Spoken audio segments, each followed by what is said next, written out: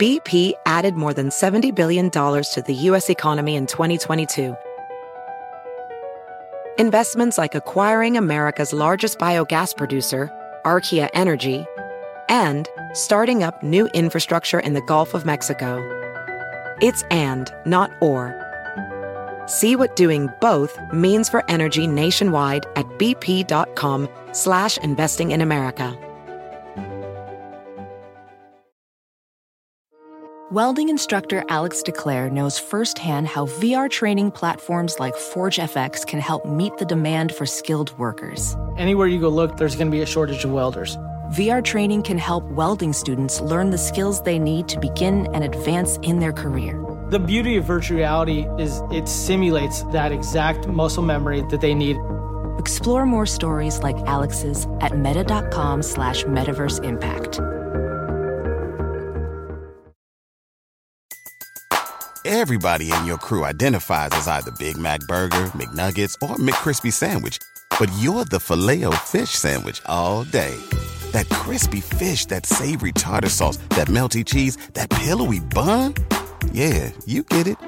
Every time. And if you love the Filet-O-Fish, right now you can catch two of the classics you love for just $6. Limited time only. Price and participation may vary. Cannot be combined with any other offer. Single item at regular price. Ba-da-ba-ba-ba.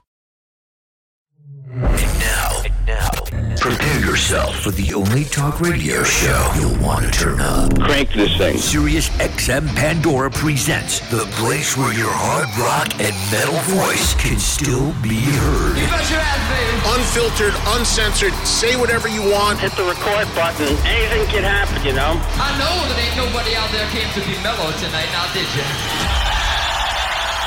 I say there ain't nobody. I say there ain't nobody not out there that even wants to be a little bit mellow, now is there? Anybody wants to get mellow, you can turn around and get the fuck out of here, all right?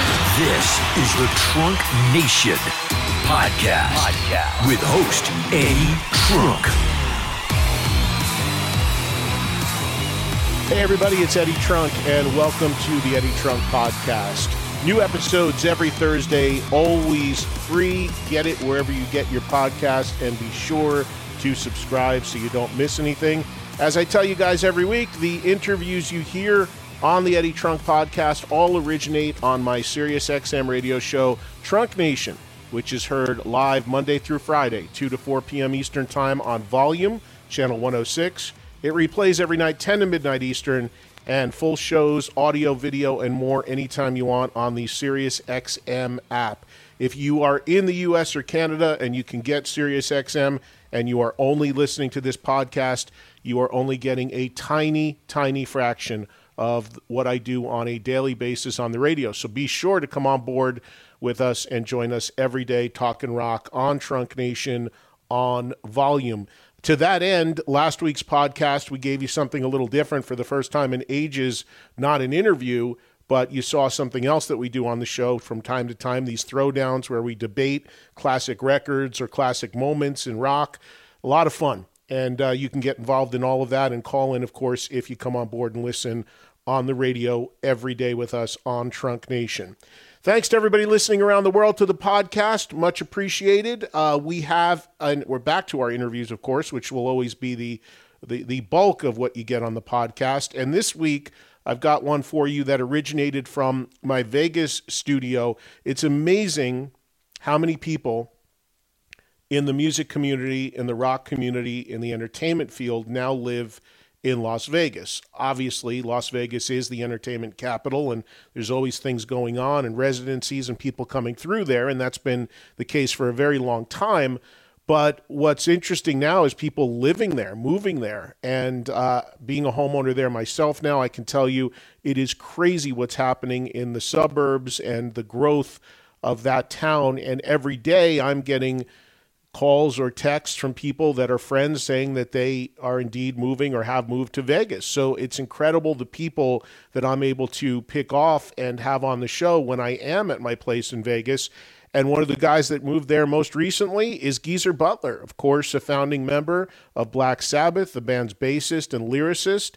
Geezer I've known forever. We spent some time together not too long ago in Austin, Texas for the Dio documentary premiere. And I spoke to Geezer's wife, Gloria, who's also his manager, who I'm in touch with. And I said, when he's got time to come and hang out, have him come by the my place. Let's do a show together. And sure enough, he said, yeah, he'll do it. And I've said this so often. To me, the best interviews are often when somebody has nothing to promote. They're just hanging out, especially when it's somebody like Geezer Butler with the history he has in music. And it was funny because before he came over the place to do this interview and sit in with me, he said his wife called me and she said, he's a little concerned because he really doesn't have anything to talk about. He's got nothing really going on. And I said, no, that's good. That's fine. He's got 50 years of being in the band that created heavy metal to talk about. We're good. So that is exactly what we did. And he did, of course, come over, and you're about to hear that conversation. And if I'm sure you've heard interviews with Geezer before, but if not, he's got a very dry sense of humor. He's very funny, actually. And he came with his dog, and we had a nice chat, and then he left. And when he left, he said, I've got a book coming out, and when that book is ready, I want to come back on and talk about the book. And I said, of course. So we'll do more with Geezer when his autobiography comes out, which I believe is probably early next year. Hopefully we'll do stuff with him again earlier, but hopefully, certainly for the book when it comes out next. So it was great visiting with him. This interview took place, about a month ago. So I wanted to get it on for you on the podcast because it's Geezer friggin' Butler. I mean, come on, one of the founding fathers of metal, and I think you're going to enjoy the conversation. Don't forget to follow me on social media at Eddie Trunk, Twitter, Instagram, Facebook page, eddietrunk.com is the site. Thanks to everybody I met in Houston on Saturday last week at the Ace Frehley show at Warehouse Live. Great time there. I'll be back there in June for the Tom Kiefer LA Guns Faster Pussycat show to host that, but always a good time at Warehouse Live. And thanks to Justin Ellerton, the owner there, for having me, and all the great rock fans I met in Houston and hung out with. So keep an eye on my social media. I'll let you know about guests on the radio show, upcoming appearances, and all sorts of other rock news and what have you. But let's get to this week's interview. Again, from Vegas, Geezer Butler, one of the, as I call it, the founding fathers of metal, because Sabbath are the creators. And we'll get to that right now on the Eddie Trunk podcast. All right, so Geezer Butler has been located. He should be walking in any minute. There he is. He's found it. He's got a dog with him too. Look at this. This is the first time I've ever had an animal in my new home. Hey, buddy. Hi, Deb. Yeah, of course. Yeah, we're live on the air, Geez. Hello, Eddie. Sit down, please, and put that headset on. Yeah. Good to see you, Geez. You too. You too. Let's get you wired up so the audience can hear you. Everybody's excited you're here. I appreciate you doing this. Ladies and gentlemen, Geezer Butler. Hello there. Did you have trouble finding it? Did you take a dip in my pool for a second? I've been driving around for 3 hours. Your old bandmate, Steve Stevens, was here not long ago, and he did the same thing as you. I had to go find him milling around down by the pool there. But it's tough to find because it's new construction. But yeah, good to see you. You too. I like your shirt. What's it say? Hell Satan? Oh, man. How do you like Vegas? I love it. Yeah? Yeah. Been here a little while now, right? About a year, yeah. I think you bought your place around the same time I bought this, actually. And you're out of L.A. completely now? Yours. Happy about that? Yeah, because you can actually go somewhere and it doesn't take you 3 hours to get there. And not having those taxes is not a bad thing either, right? That's right, yeah, but that's still to be determined. Your bandmate Ozzy has had enough of living in L.A. too. He's moving back to England. Yeah, Sharon's already there, I think. Yeah. Do you stay close in touch with your Sabbath bandmates? Not at all, no. Well, we were on the road for 50 years together. We couldn't stand the sight of each other at the end. So you're done when you're not together. You're done. Is it the occasional text message or not even? I sometimes email Tony, or he emails me about Happy Christmas or Happy Birthday, and that's about it. When was the last time you talked to Ozzy? 2017. Is that right? Is there 2 days after the final gig. Is there any issue, or just you doing your own thing? No, we just sort of went our own ways. What about Bill? I saw him last time I seen Bill was at the Lifetime Grammy Award. So that was about 2 or 3 years ago. All right. Well, we of course hung out at the in Austin recently for the Dio documentary, which was a lot of fun. Me and Sebastian stole your popcorn after you left. You left it all there, so we ate what was left of your popcorn. Probably had butter in it or something. No, it's quite good actually. But the film, what did you think of the film? I loved it. I mean, I thought it was so emotional towards the end. Yeah. And it was good because it didn't slag anybody or anything like that. It was really emotional. I really did think that. You actually were with Ronnie in his final moments, were you not? Yeah, we were there right until about 4 hours before he finally left us. Did you get to have a final word with him? Did you know it was the end? Well, he was, yeah. He was so out of it on morphine because of the pain. He was just like sort of lying there, and we knew that it was just a matter of time before he left us. So just, at one point, but just before I left, I held his hand, and I says my goodbyes to him. And then 4 hours later, he was gone. Was there any music, Geese, that you made with Ronnie that has not come out, even if it was from the last record, The Devil You Know, stuff that was left off of it or anything? Not really, no. I mean, there's obviously outtakes and stuff like that.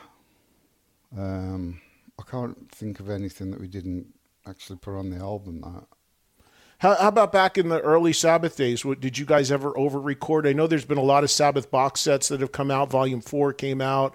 Master of Reality came out. All these second record stuff came out from. Was there some bonus stuff on some of that and some not so much, just remixes and things? Did you guys used to over-record it all, or was it just what was needed at the time? It was usually just what we needed. I mean, there's demo stuff out there. I think Jeff Nichols' cousin or something found a tape when Jeff Nichols, the keyboard player, passed away. He left a tape of demo stuff. Well, not demo, rehearsals. And I think it was his cousin or something put it on the internet. Tony wasn't happy about it. Tony went mental about it. He was on here with it talking about not how unhappy he was that came out like that. Yeah. I think it was something from Heaven and Hell, right? Yeah, the first album. Yeah. I think it was because we did like 2 or 3 songs that didn't really come up to the mark. Right. Tell me about your life now, because you're here in Vegas. I think you also have a home in Utah, right? Yes. And you're here. You did Deadland Ritual. You started up with a new band with Matt Sorum, Steve Stevens, who I mentioned, Frankie Perez. You put some music out. You played a few gigs. You had said that's pretty much a done issue at this point, right? Yeah. I mean, it was literally like starting all over again. And hard to go from private planes with Sabbath to Vans exactly in clubs. And you play, you're staying at the Four Seasons hotels and Ritz-Carlton suites and everything. And then you end up in Holiday Inn. Right. And I'm not being a snob about it, but... I would understand. It's hard to change gears like that. The European buses were absolutely horrendous. There's these great big double-decker things they have over there. They don't have the Prevos like you get in America. Right. And I just could not sleep on them. And the first 2 gigs, we started in Sweden, and we had to finish in Sweden, get straight on the bus, drive to Germany. And we got there at 2 o'clock in the afternoon, straight onto the stage, without any sleep or anything. And just far too old for that. Yeah. So would you consider yourself retired from music now, or are you still recording and writing, and would you like to do something? I think of myself as retired now, but I'm always playing music. It's in my blood. It's what I do. So around the house, do you always have a bass handy? Are you always... Oh, yeah. Yeah, still? Yeah, absolutely. I've got my studio in this house, and the studio in the house in Utah, and the studio in my house in England. So do you do a lot of writing? Yeah, when I'm in the mood. And what are you going to do? What do you do with it? Is it the intent to maybe give it to other people, or do you want to maybe do a record at some point? If I come out with anything that I think is worth putting out to the public, then I'll do it. But at the moment, it's just more like a hobby. Did you like the Deadline Ritual music? Did you like what you guys created musically? I thought it was really good. Yeah. I did too. Yeah. I thought it was real interesting. Do you play guitar a lot? When I'm writing, yeah. You originally, I read, started out on guitar. Is that right? Yeah, I used to have a black Fender Telecaster. And you're so known and so accomplished as a bass player. How did you make that transition? Why did you change? Well, rhythm, the stuff that I was getting into, like Hendrix and Cream and bands like that, didn't have rhythm players. Because I always became a rhythm guitarist because I wanted to be John Lennon. And as soon as I seen the Beatles, that's all I wanted to play. So, and I didn't really think about bass guitar. And then when Sabbath got together, we had a rhythm guitarist, and I switched to bass. There was a rhythm guitarist in Sabbath early on that wasn't Tony? Yeah. The original, when it was called Polka Tot Blues Band and Earth. Right. We had... there was a second guitar player? Yeah, and a saxophonist. A what? A saxophone player? Yeah. So it was you, Ozzy, Bill, Tony, a second guitarist, and a sax player. Yeah. That was Polka Tot Blues, and that was just before it became Sabbath? Well, it became Earth after that. Earth. When we got rid of the sax player and the rhythm guitarist, it became Earth. But you weren't the rhythm guitarist in Polka Tot? Nope. I was the bass player. But I used to play, because I couldn't afford a bass, so I used to tune my rhythm guitar down and play bass on that. Did you ever play any guitar on Sabbath records? Any parts? Yeah. What was it now? I think I'm volume 4. Yeah? I did an outro part on 12-string guitar. Wow, that's wild. So who when you made the switch from guitar to bass, what did you mentioned John Lennon was a big influence as far as playing guitar, but was there a bass guy when you started playing bass? Jack Bruce and Cream. Jack Bruce. Oh, because Clapton was like, we always used to call Clapton God back then in the 60s. And I went to see Cream and I was just mesmerised by Jack Bruce. I'd never even thought about bass players before. Even McCartney, I used to think of McCartney as a singer, but not a bass player for some reason. Right. And it wasn't until I saw Cream and the way Jack Bruce is playing his bass that I even thought, wow, that's what you can do on bass. Yeah. And then you applied it to what you and Tony were writing at the time and what was coming together as Sabbath. Did you, I and many others feel very strongly that Sabbath created heavy metal. I call you guys the founding fathers. When you were making the first Sabbath record 52 years ago, I'm sure you didn't really, there was no definition for that music, right? It was just what was coming out of you. When did you first hear the term heavy metal being applied to what you were doing? I think I told you before when we were on tour in America. I think it was the second tour in the States. And I read this review.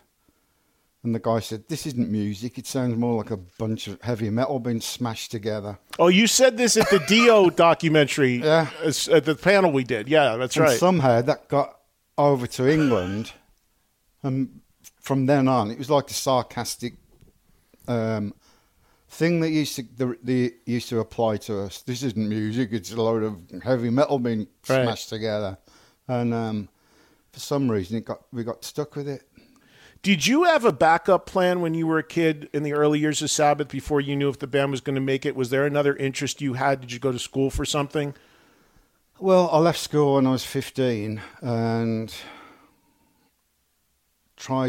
apprenticed to be an accountant for 3 years. And I was absolutely awful at it. And I hated it. Hate going to work from 9 till 5 every day. I just couldn't do it. And eventually, I used to get drunk and smashed out of my brains just to get me to go to work. And so you had to get loaded to go do accounting work. Yeah, I hated it that much. So I used to go to the pub till 3 in the afternoon, then turn up at the office at 4 in the afternoon, smash down my brains, take black bombers to get me through the... What's a black bomber? These uppers. I would have hated if you were my accountant, man. The numbers would have been fucked. Hey, Geezer, were you called Geezer then? Did people call you Geezer? They called you Geezer as an accountant? From when I was 11. My taxes are being done by Geezer, and he's smashed out of his mind. And the government's after me. The numbers are sideways. And eventually, the guy that run the factory, the office, called me into his office and said, "Butler, you're fired." Did you take care, because you had that experience, did you do any business work early with the band? Did you count when you got paid? Were you the guy that collected the money? It's the only time that we never got ripped off. It's true. I used to get the 20 quid a night that we used to get and spend it on petrol. And then if we had any money, we'd go down the chip shop. Oh man, I look, I have a short amount of time here because I promised the audience they could ask you a few questions, but I could talk to you forever. But just a couple quick things I always wanted to ask you. Sometimes people, I think, forget that you actually played with Ozzy in his solo band more than once. You did the No Rest for the Wicked tour, and then you actually played on Osmosis, right? Yeah. Which actually is one of my favorite records that he made, is Osmosis.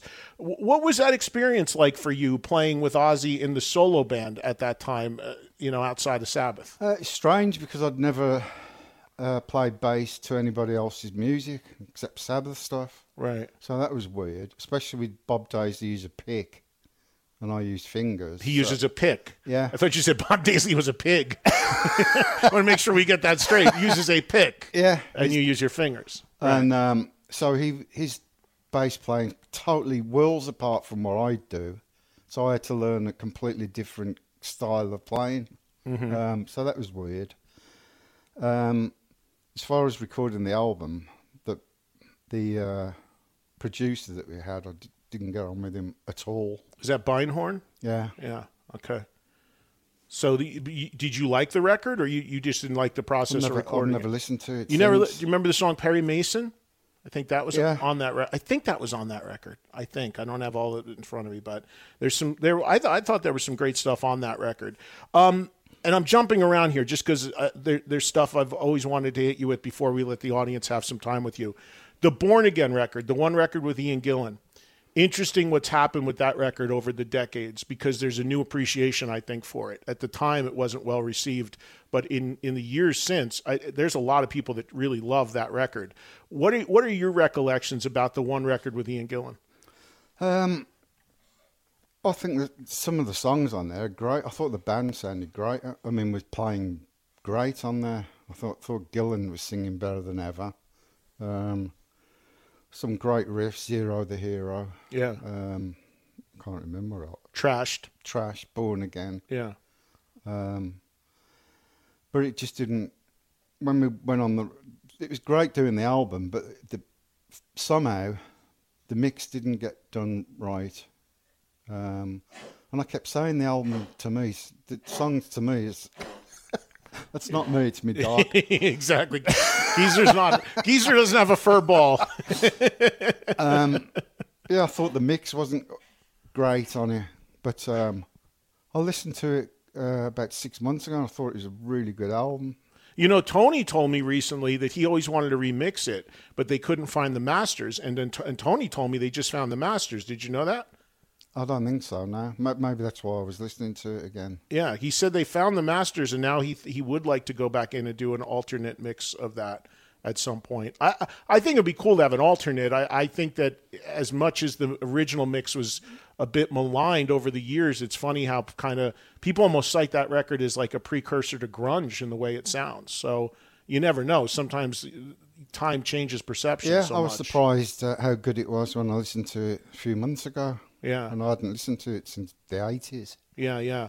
And what about what seems to be and will be, I'm assuming, the final ever Sabbath record, which is 13, which is now 6-7 years old, something like that at that point.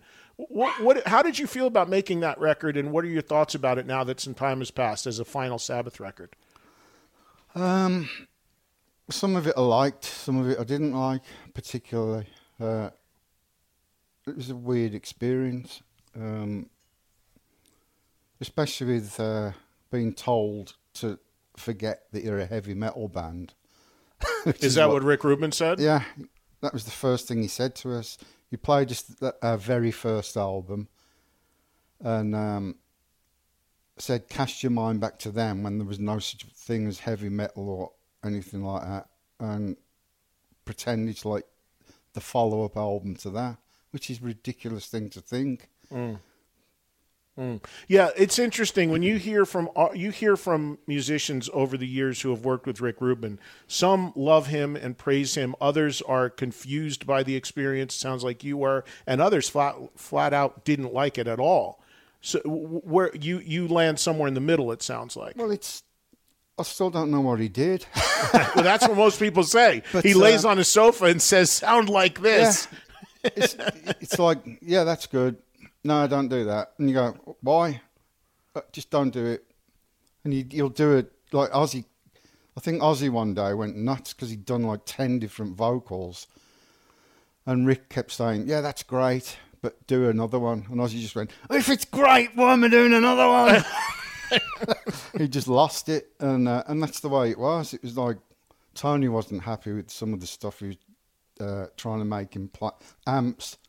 He was making Tony get 1968 amps, as if that's going to make you sound like back in 1968. It's mad. But it's good for publicity, and it's good for the record company. Right. You know, if you got Rick Rubin involved, then it must be good. I guess. I don't know how many people in the public space actually pay attention to producers or it's mixers. Mainly masters. record companies and publishers. It's funny when you talk about as a musician making people doing things over and over and you can't figure out why. I've done a lot of TV in my career, and I've had that too, where I've done 2 or 3 takes of something. I've done TV stuff with you, and you look at the camera and they're like, that was really good, but let's get another one. Well, why? What are we doing? It's really good. Come on. And they never tell you why. No. They say we need a safety. That's what they call it. A safety for what? You've got it. Let's go. It's ridiculous. You ended up, as everybody knows, you were the lyricist in Sabbath on all the Ozzy records. And then when Ronnie came in, you didn't have to do that anymore. I imagine on Born Again, you didn't do that either. Did Ian Gillan write his own lyrics? Yeah. Gillan wrote them. So for you, with doing 13, did you return to being a lyricist? Did you write the lyrics? I had to. Nobody else would. I mean, Ozzy came up with a lot of the ideas and partial lyrics, and then I was left to fill in everything else. Ozzy wrote, I think, 2 or 3 sets of lyrics. You miss being on stage? Not at all. You don't? No. So, because, I've talked to Tony a lot recently, and it sounds like he's got a little bit of an itch to do something musically, whether it's a one-off gig or whether it's just making a record or working on the catalog. Do you talk to him about that at all? No, not at all. No. But the thing is, I did the tour with Deadland Ritual, and Tony hasn't been on stage since the Sabbath. Right. Since Sabbath finished. So right. I've already done, had my fill of crap gigs. So you're done as far as this stage of your life, as far as going out. As far as going out and performing and touring, jumping up and playing with somebody maybe, but the idea of going out. Yeah, maybe a one-off. Right. On a whim, but no gigs or anything. And the idea, if you come up with the stuff you're working on, writing and recording, the chance that you might want to put it out at some point. The beauty of today is you don't have to go through all the record company and producer stuff. You could just go on your website and pump it out tomorrow just to let people hear what you're doing. Yeah. I mean, I'm still... Pedro, my guitarist with GZR, still sends me loads of stuff. He just came out with sent me something last week. It's really, really good, so I might do something with that. And when we were in Texas together recently, you were promoting an NFT. Tell the audience about that. You'll have to ask Glory about that. Your wife. I've no Did idea. It come out? Yeah, but the company that put it out isn't great. Yellow Heart or something they're called. So it's a 3-part NFT. So the next 2 parts will be on coming out on a different company. The money that you raised from it, you were giving to Ukraine, I think, right? Yeah. The animals help the animals reunite with the families in Ukraine. Yeah, I saw that on the news. It was heartbreaking. It's heartbreaking, of course, across the board what's going on there. But the animals, the impact on that is. I saw a few news pieces on that. It's terrible because you see, not only are these little kids like being bombed and everything, but the pets are nowhere to be found. And as a kid growing up with a dog, all was in my life. It's like one of the main parts of your family. Yeah. You know where else there's a real big animal crisis right now is in Shanghai. I don't know if you caught that on the news, but because they're locked down because of COVID, they've gone out of their heads with a couple people have COVID and locking people in their houses. They're taking their animals away from them and leaving them in bags and to die on the road. It's one of the most heartbreaking things what's going on there as well. It's horrendous. You have been a vegetarian for how long? Since I was about between 8 and 12 years old. Vegetarian or vegan? Vegetarian, and then vegan for the past 35 years. So what inspired you to be a vegetarian that young? Was it your love of animals or was it something else? It was one day I had this piece of... I'd only ever eat meat if it was like burnt to a crisp. And we didn't have much anyway when I was growing up. And this one day it wasn't burnt to a crisp and I cut it open and blood came out of it. And I just freaked out when I saw this blood. At 8? Yeah. Yeah. And I said to my mum, why is the blood on this? And she said, it's from an animal. And what? And I just thought, the thought of killing my dog and eating it, and it just stuck in my head, and I could never eat meat after that. And you became a vegan how long ago? About 35 years. You've been a vegan for 35 years? Yes. What inspired that? Health or just... Because on the road, if you say vegetarian, some people used to give you chicken and stuff like that for some reason. So I used to write, no, just vegan, no animals whatsoever, or butter or dairy or anything like that. And it was just an easier way to do it. I mean, at home, it's up to you. You can make, you know exactly what goes into everything. But when you're on the road, you trust in the caterers.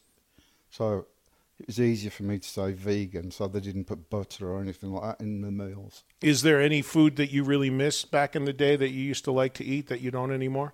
No, not really, because you can get everything vegan now anyway. Right. Is Gloria vegan? Nah. Is she vegetarian? Nope. So do you get freaked out if she's sitting across from you eating a steak? No, eating a steak? I'm not that kind of a person that puts people down for eating meat. It's just that it's my personal choice, and that's it. Right. And you've been sober now for how long? About 7 years. Well, congratulations. What facilitated that? Because you and I have had some nights where you haven't been sober. Well, that's why. They were fun nights, but I understand. But was there one incident, or was it the thing that happened with you? You got in a fight with somebody or something a few years back. What's it called? It's in Arizona? Death Valley. Which is here in Nevada, right? I think. California. Okay.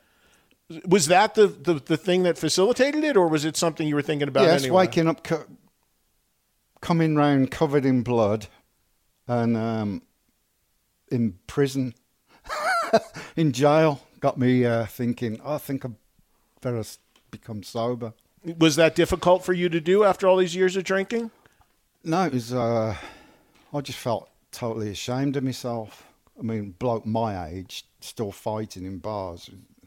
Ridiculous. Did you go through some sort of treatment, or did you just flip the switch? Yeah, I went to rehab. You did? And, got through that. And so obviously that was effective and stuck for you.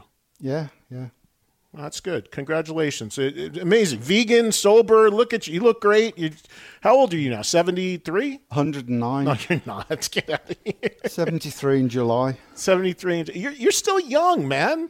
You are. Look at Mick Jagger up there still playing, all these guys still playing. You could still do it. I saw Glenn Hughes last night. He was here in Vegas. I told him he couldn't believe you were living here. I said, you got to hit up Geese. Glenn and I were hanging out last night. I seen him about a month ago. Yeah. I said to Glenn, Glenn looks like he's he's still got the hair. He's ready to go. He's singing great and everything. You could do that, man. You're the same age. I think thanks. You're done. You don't want anything to do it. Oh, man. Last thing before we let a few people in the audience say hello to you. You were working on a book. Where are you at with that? Finished. I sent the manuscript in 3 weeks ago, so I'm just waiting for the edited version to come back so I can go nuts. Go nuts in how? Like what? If they've edited out stuff you want politically incorrect stuff. Right. So when is your time? When do you expect it to come out? You hope the end of the year? I think it's looking like the beginning of next year now. Okay. And it's your life story. It's an autobiography, right? Yeah.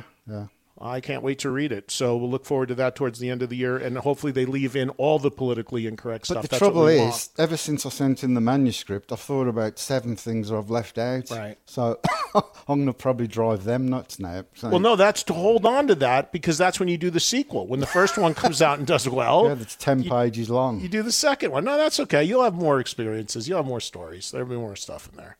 All right, Geezer Butler is here.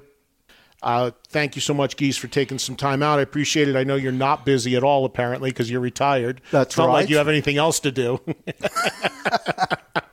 Let's get a few phone calls on for Geezer. This is Ryan in Minnesota, who is going to kick us off. Hold on. I just need to reboot my phones here to make sure this is working right. And Ryan, are you there? Hey, Eddie and Geese. It's actually Brian in Minnesota. But Brian. Go ahead, Brian.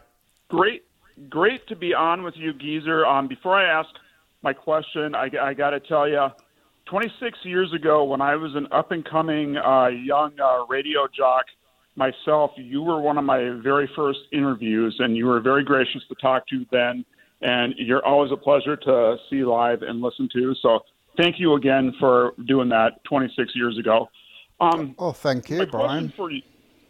Well, yeah, thank you, man. It was great. I mean, like I said, it was one of my first interviews, and you couldn't have been a better person to talk to.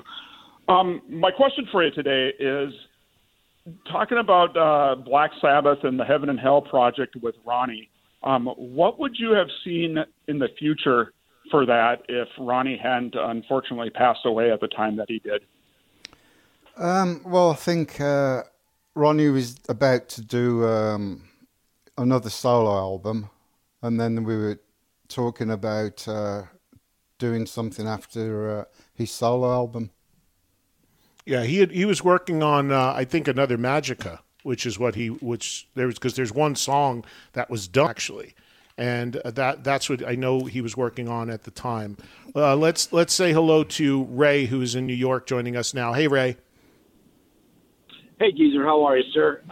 First of all, I got to tell you, I'm a bass player, and up next to you, I sound like a third grader playing. So thank you for that. Appreciate that.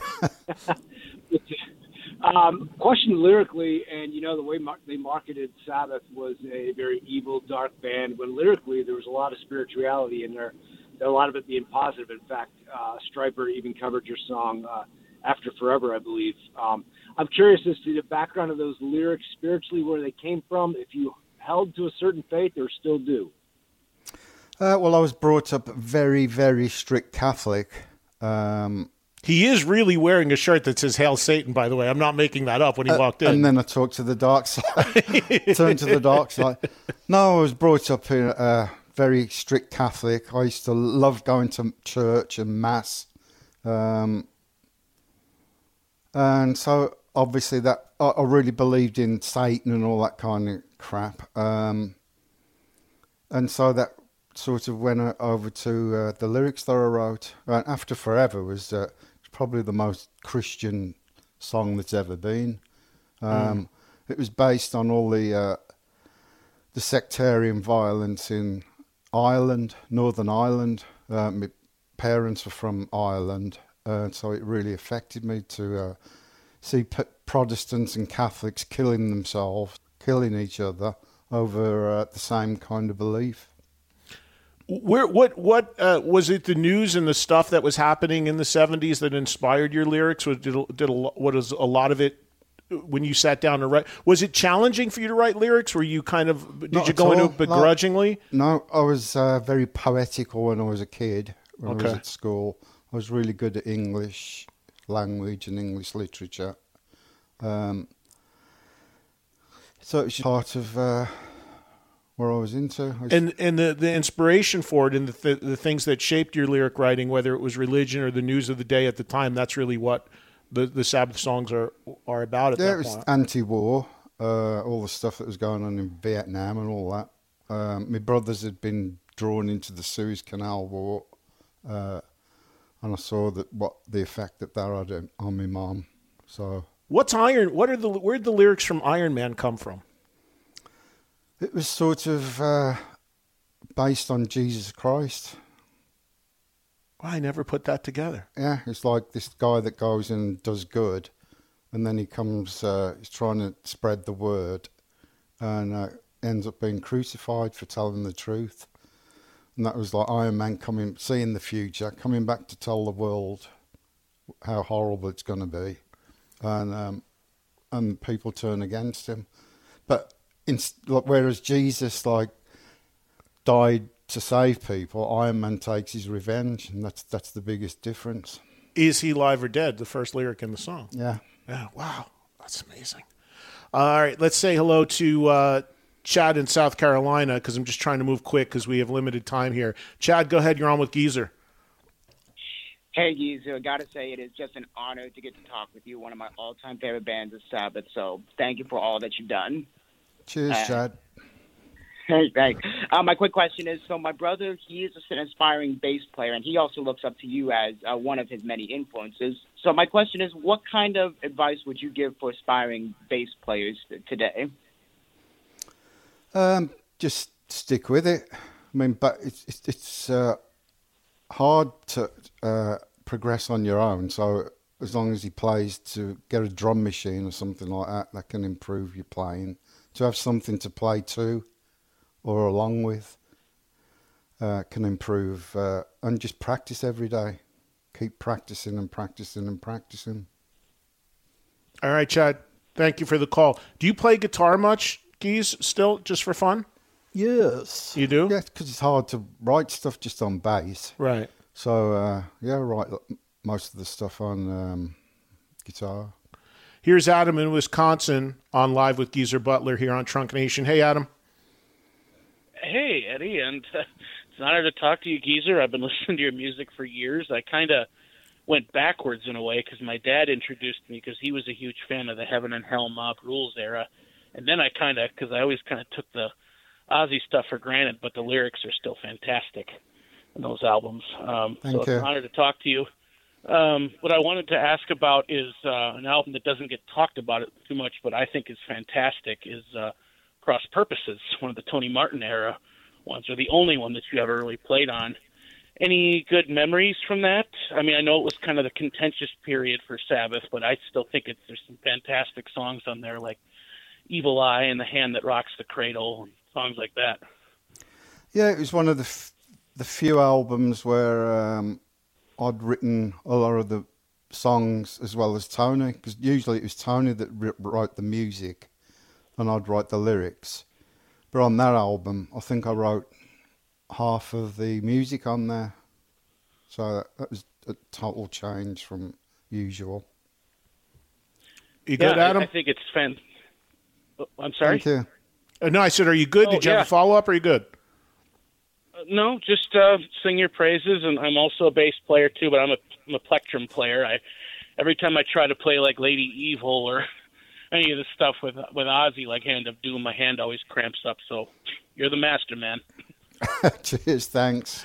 Adam, take care. Do you, as you've gotten older, is it more challenging to play the way you play? Do you have problems with your hands, your fingers, anything? I mean, that happens a lot with drummers, I know, and some musicians. Their arm, their elbow, their shoulders. You have ever problems? Not really, no. That's good. I mean, the only problems I have is whizzing around the stage like I used to. Right. Now I just stand there and play. In all the lyrics that you've written on all the Sabbath stuff, was there ever a time where you presented them to Ozzy and he looked at them and he said, "What the fuck are you writing about?" Yes.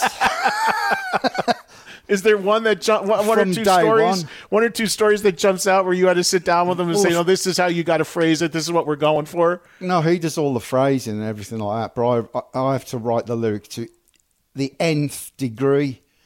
Every tiny little syllable that he comes up with. If the word that I use is like 2 syllables, and he's only singing 1 syllable, he won't sing it. So you write it out phonetically almost? You have to. Otherwise, you won't sing it. But I always remember Paranoid, when I wrote the lyrics to Paranoid. What's paranoid mean? He didn't know what even paranoid meant, the word. He'd sang it, and like about 2 weeks later, what's paranoid mean anyway? Well, Zach Wilde once told me a story about Mr. Crowley. Because in Ozzy's solo career, as I'm sure you know, Bob Daisley was you. Bob Daisley played all the bass and wrote all the lyrics. Yeah. So one time Zach told me a story, something about he was reading some story about the occult or something, and I think Bob Daisley wrote Mr. Crowley about Aleister Crowley or something, right? Yeah. And Ozzy was reading a book or something. Aleister Crowley goes, "What is that rubbish about?" And Zach goes, "That's the guy you've been singing about for 40 years." And he said, "Oh, this Mr. Crowley had no idea." Oh, God, it's too funny. All right, a few more minutes left to go here with Geezer Butler live from Vegas today here on Trunk Nation. The big NFL draft is today, Geezer. You got any interest in that? Absolutely none. You went to the Super Bowl, though, right? Yeah. I saw some photos. So you like sports. You don't care about the draft, but you're a Rams fan, right? Yeah. Because of because your ties to St. Louis, right? Yeah. And the Cardinals, I know that's pretty much your sports allegiance, right? Yeah. And but soccer, British, football. European football is your thing. What's Absolutely. your team again? Aston Villa. And who else Sabbath was a fan of that team? Nobody was like me, because I bleed it. Ozzy occasionally went there. Tony occasionally went there, but nobody's a fanatic like I am. So was there a compete? Who's the biggest rival to Aston Villa? Birmingham City. And was anybody in Sabbath a fan of that team? No. Oh, the band wouldn't have existed if there was. I was curious about that because, I'm a big Giants fan, so we don't like the Dallas Cowboys or the Eagles or Washington. So I don't know much about your type of football, so I didn't know how that rivalry framed itself. It's pure hatred. Yeah, well, that's how we are in American football too, with our rivals. So let's say hello to Mike, who's in New York. Get him in real quick. Go ahead, Mike. Hello, Giza. Thank you for taking my call. I'm a huge fan. I just wanted to ask a question about what was it like working with Ronnie James Dio on the Devil You Know album, and what kind of writing contributions did he make, and what was the process like? Thank you. It was fantastic because we wrote, he had a studio in his basement, and me and Tony used to go around to his studio with our ideas, and it was nice and intimate. The three of us would sit down in the basement with Mike Exeter on the control board, and we'd just discuss what we were going to do. I'd maybe come up with a riff, and Ronnie would go away and think about that, put some lyrics to it and everything, and Tony would have a riff. So it was really good. It was really an easy album to write. We talked a little bit about the different singers you worked with in Sabbath and the different periods of time and all that went on. One of the things we didn't touch on was the different drummers. Because, of course, Bill Ward on all the classic early stuff, but Vinny Appice coming in, you as the bass player, you got to lock in with the drummer. Even on the Born Again tour, that was Bev Bevan that played, right? On the tour, yeah. Yeah. So how did you feel about working with some of those different drummers, whether it was Vinny or Bev, or I don't know if you worked with any others in Sabbath. I don't know if Cozy or anybody, but how did you lock in with them, and what were the adjustments versus playing with Bill? Well, me and Bill, I think we're totally unique because Bill's got this swing feel to his playing. Yeah. So we really grew up together. Vinny is great, straightforward, great timekeeper, powerful drummer. It was great. I've played with the best drummers. So yeah. Yeah, I mean, that's so important for you as a bass player to be comfortable and locked in with. Do you remember Vinny told me the very first show he ever played with Sabbath, I think he said was in Hawaii, and he had all the charts written out on paper on his drums, and then a big gust of wind came, and because it was an outdoor gig, and blew it all away. Yeah, he was literally left twisting in the wind. We had like 2 days rehearsal in LA because the promoter in Hawaii, because it was a big football stadium that we were playing. Yeah. The promoter threatened to sue us to death, so we couldn't cancel it. We had 2 days rehearsal with Vinny and off to Hawaii and just hope for the best. What was the most Spinal Tap moment in your career? And because some have said there's stuff in Spinal Tap that was taken from Sabbath and Sabbath experiences. The Stonehenge thing. That was for the Born Again tour, right? Yeah. And the tour manager, he wrote because Don Arden managed us at the time, and he says, it'd be great to have a Stonehenge backdrop and all this kind of, with the sun rising up as you're playing. And we're going, how are you going to have the sun rising up on stage? And so he says, it's got to do the Stonehenge thing, because one of the tracks was called Stonehenge on the Born Again album. And so the tour manager wrote down the specs to build the Stonehenge thing. And he wrote them in feet, and went to the place that made them, and they did it in meters. So it was three times bigger than what it was supposed to be. We couldn't fit it on any stage. So you had the reverse issue with Spinal Tap, where the Stonehenge was too big, and Spinal Tap was too small. Yeah, and in the end, we got to America, and we just had to leave it in the docks in America. What did you, when you saw the movie Spinal Tap, were you offended by it, or did you get a kick out of it? It was lovely. It's brilliant. Okay. I used to play it every day on the bus on tour. Because there are some musicians that felt it was a little too close to home and was taking the piss too much. I think Iron Maiden hated it. It's timeless. It's the best movie. It still holds up. It's 40 years later. It's incredible. Let me see if I can get one more quick one in. Let's get Dan in Toronto real quick, Dan. Hi, guys. How are you doing today? Good, Dan. Real quick with your question, Dan, because I'm almost out of time. My question is, one, honored and a privilege to talk to you, Geese. Thank you, Dan. Electric Funeral Fire, where did that come from? Electric Funeral. It was a bit like what we're going through now, the threat of nuclear war, which was the height of the Cold War going on at the time, and it was like air raid. You got to build your nuclear air raid shelters and all that. So it came about from that. Do you have a favorite Black Sabbath song? No, not really. Do you have a favorite Black Sabbath album?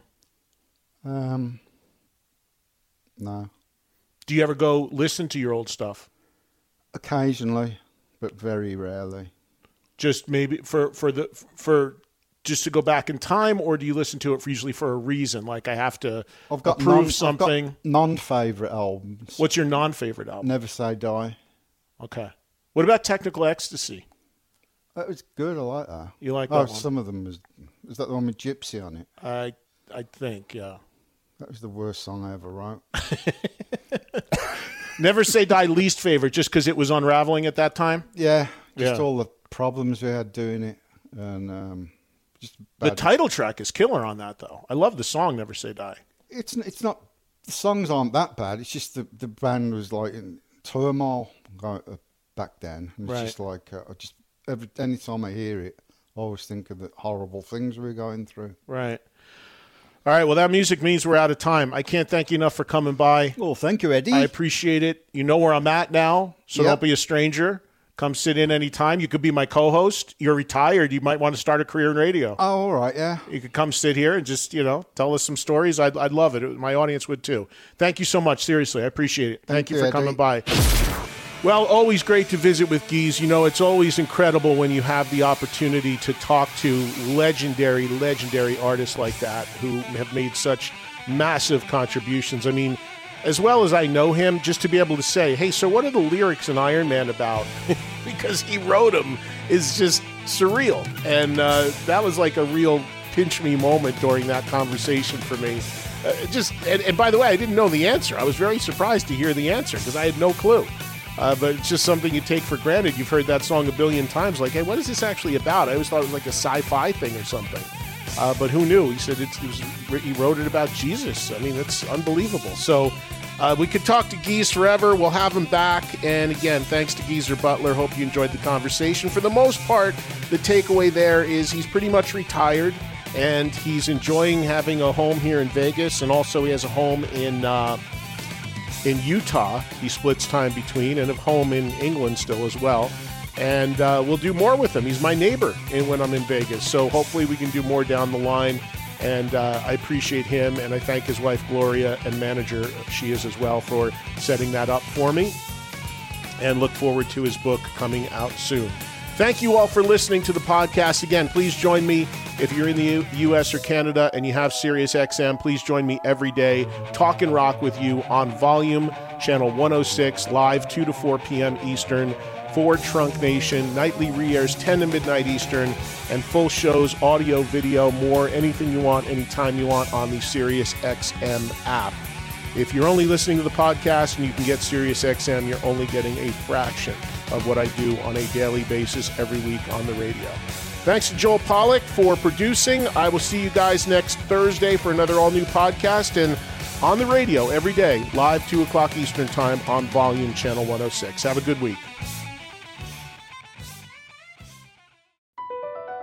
Across America, BP supports more than 275,000 jobs to keep energy flowing.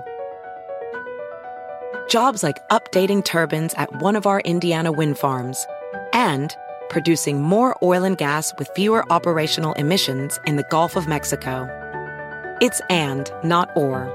See what doing both means for energy nationwide at bp.com/investing in America.